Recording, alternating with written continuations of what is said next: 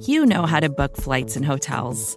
All you're missing is a tool to help you plan that unbelievable travel experience. That's why you need Viator. Book guided tours, excursions, and more in one place. There are over 300,000 travel experiences to choose from, so you can find something for everyone. And Viator offers free cancellation and 24/7 customer support for worry-free travel. Download the Viator app now and use code Viator10 for 10% off your first booking in the app. Find travel experiences for you. Do more with Viator. Chapter 124. The Needle. Next morning, the not yet subsided sea rolled in long, slow billows of mighty bulk, and striving in the Pequod's gurgling track, pushed her on like giants' palms, outspread. The strong, unstaggering breeze abounded so that sky and air seemed vast, outbellying sails. The whole world boomed before the wind. Muffled in the full morning light, the invisible sun was only known by the spread intensity of his place, where his bayonet rays moved on in stacks. Emblazonings, as of crowned Babylonian kings and queens, reigned over everything. The sea was as a crucible of molten gold that bubblingly leaps with light and heat. Long maintaining an enchanted silence, Ahab stood apart, and every time the teetering ship loweringly pitched down her bowsprit, he turned to eye the bright sun's rays produced ahead, and when she profoundly settled by the stern, he turned behind, and saw the sun's rearward place, and how the same yellow rays were blending with his undeviating wake. Ha ha, my ship! Thou mightest well be taken now for the sea-chariot of the sun. Ho ho, all ye nations before my prow, I bring the sun to ye. Yoke on the further billows. Hello, a tandem, I drive the sea. But suddenly, reined back by some counterthought, he hurried towards the helm, huskily demanding how the ship was heading. East-southeast, sir, said the frightened steersman. Thou liest, smiting him with his clenched fist. Heading east at this hour in the morning, and the sun astern. Upon this every soul was confounded, for the phenomenon just then observed by Ahab had unaccountably escaped everyone else, but its very blinding palpableness must have been the cause. Thrusting his head halfway into the binnacle, Ahab caught one glimpse of the compasses. His uplifted arm slowly fell. For a moment, he almost seemed to stagger. Standing behind him, Starbuck looked, and lo, the two compasses pointed east, and the Pequod was as infallibly going west. But ere the first wild alarm could get out abroad among the crew, the old man, with a rigid laugh, exclaimed, I have it. It has happened before.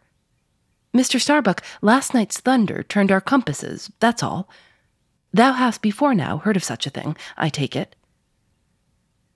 Aye, but never before has it happened to me, sir, said the pale mate gloomily. Hence it must needs be said that accidents like this have in more than one case occurred to ships in violent storms. The magnetic energy, as developed in the mariner's needle, is, as all know, essentially one with the electricity beheld in heaven. Hence it is not to be much marveled at that such things should be. Instances where the lightning has actually struck the vessel, so as to smite down some of the spars and rigging, the effect upon the needle has at times been still more fatal, all its lodestone virtue being annihilated, so that the before magnetic steel was of no more use than an old wife's knitting needle. But in either case, the needle never again, of itself, recovers the original virtue thus marred or lost. And if the binnacle compasses be affected, the same fate reaches all the others that may be in the ship, even when the lowermost one inserted into the kelson. Deliberately standing before the binnacle and eyeing the transpointed compasses, The old man, with the sharp of his extended hand, now took the precise bearing of the sun, and satisfied that the needles were exactly inverted, shouted out his orders for the ship's course to be changed accordingly. The yards were hard up, and once more the Pequod thrust her undaunted bows into the opposing wind, for the supposed fair one had only been juggling her. Meanwhile, whatever were his own secret thoughts, Starbuck said nothing.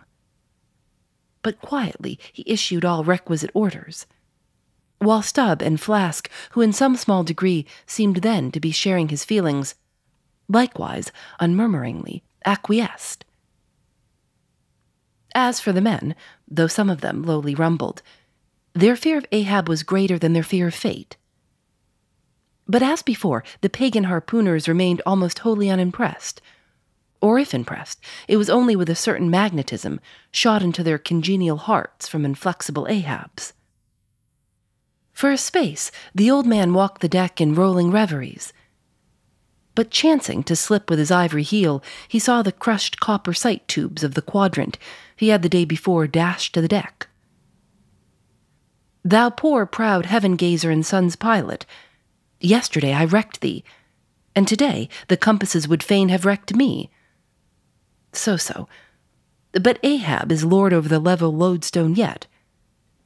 Mr. Starbuck, a lance without a pole, a topmaul, and the smallest of the sailmaker's needles. Quick!"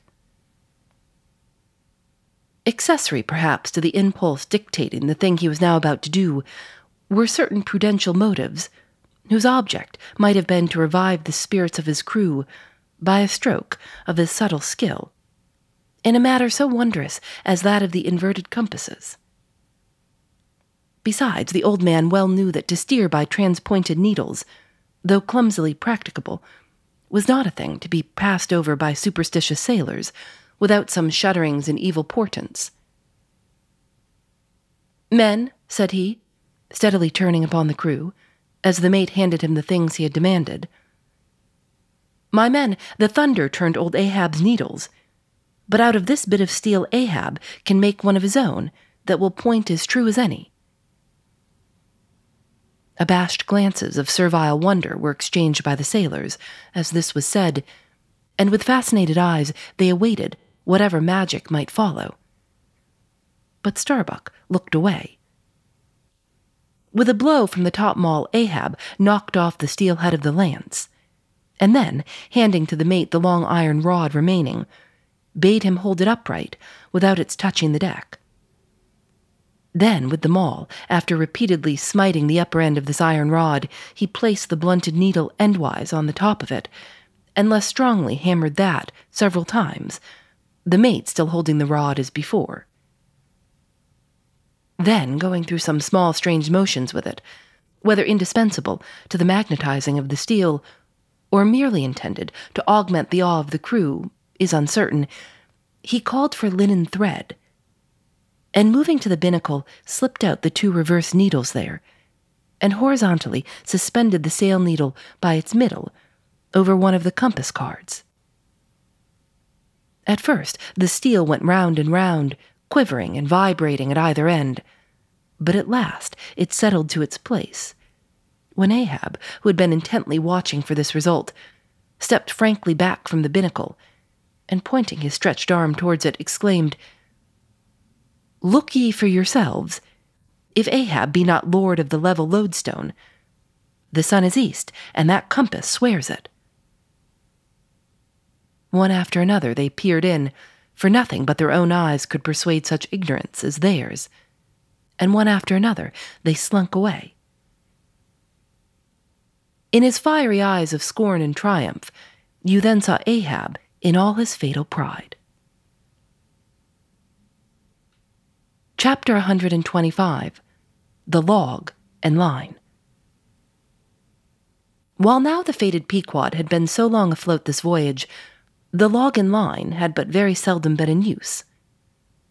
Owing to a confident reliance upon other means of determining the vessel's place, some merchantmen and many whalemen, especially when cruising, wholly neglect to heave the log, though at the same time, and frequently more for form's sake than anything else, regularly putting down upon the customary slate the course steered by the ship, as well as the presumed average rate of progression every hour.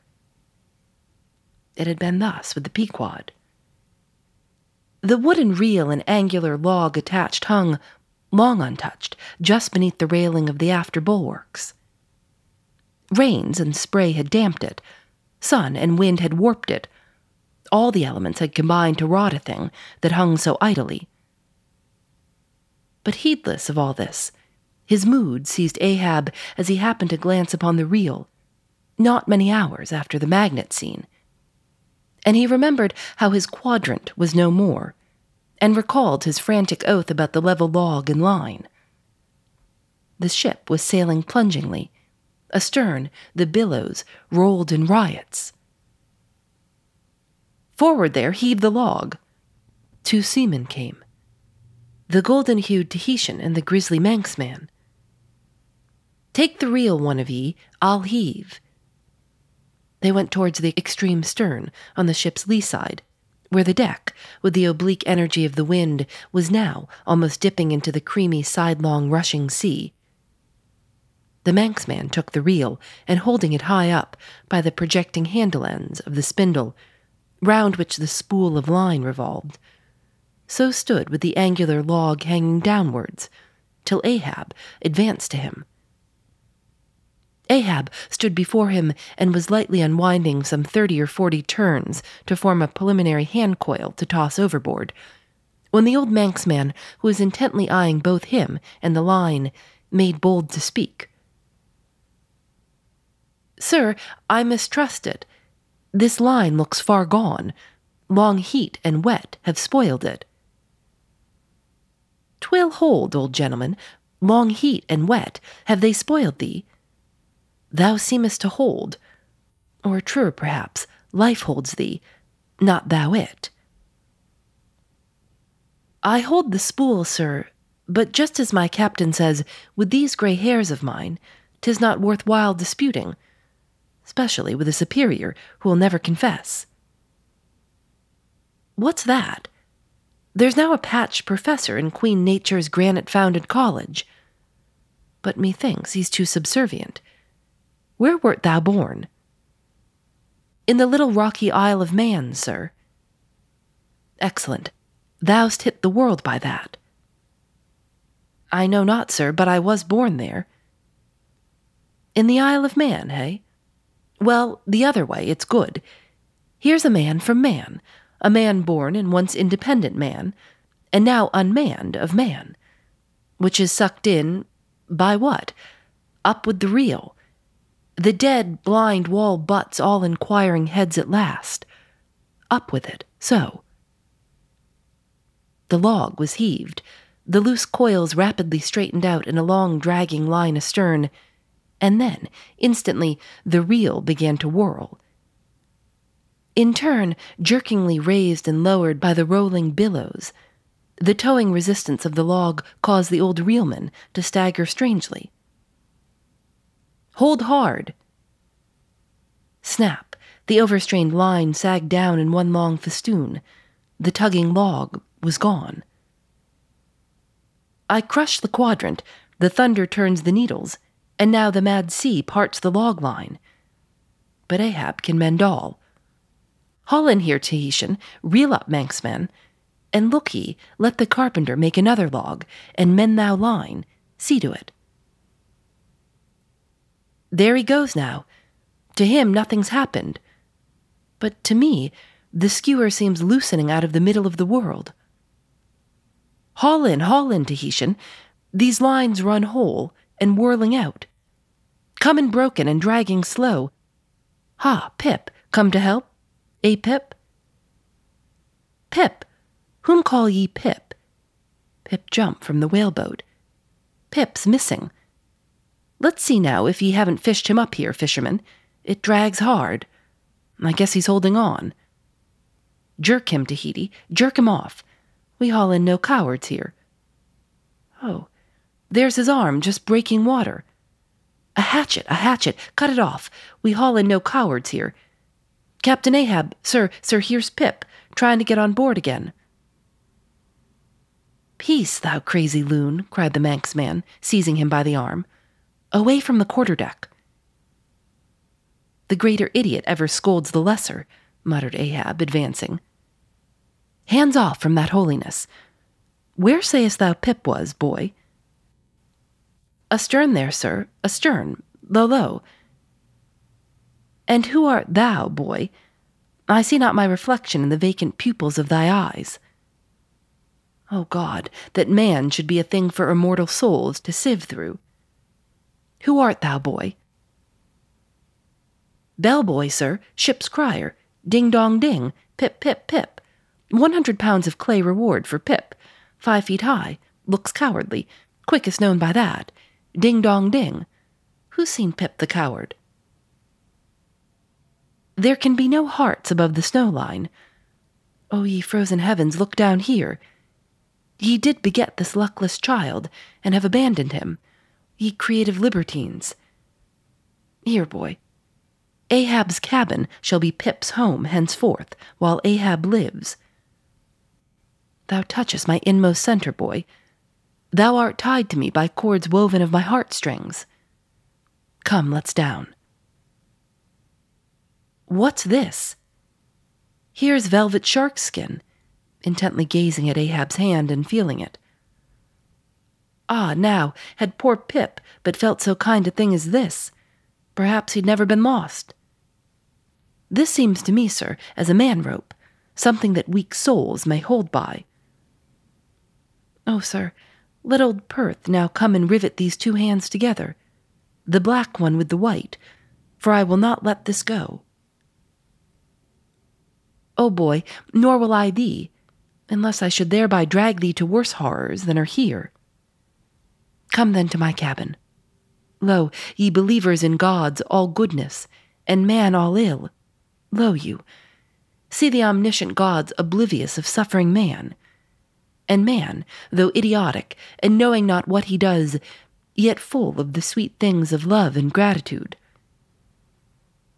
Come, I feel prouder, leading thee by thy hand, than though I grasped an emperor's. There go 2 daft ones now, murmured the old Manxman. One daft with strength, the other daft with weakness. But here's the end of the rotten line, all dripping too. Mended, eh? I think we had best have a new line altogether. I'll see Mr. Stubb about it. More to-dos, less time, and an infinite number of tools to keep track of. Sometimes doing business has never felt harder, but you don't need a miracle to hit your goals. You can just use HubSpot, because their all-in-one customer platform can make growing your business infinitely easier. Imagine this: high-quality leads, fast closing deals, wildly happy customers, and more benchmark-breaking quarters. It's not a miracle, it's HubSpot. Visit HubSpot.com to get started today. Phoebe Reads a Mystery is recorded in the studios of North Carolina Public Radio, WUNC.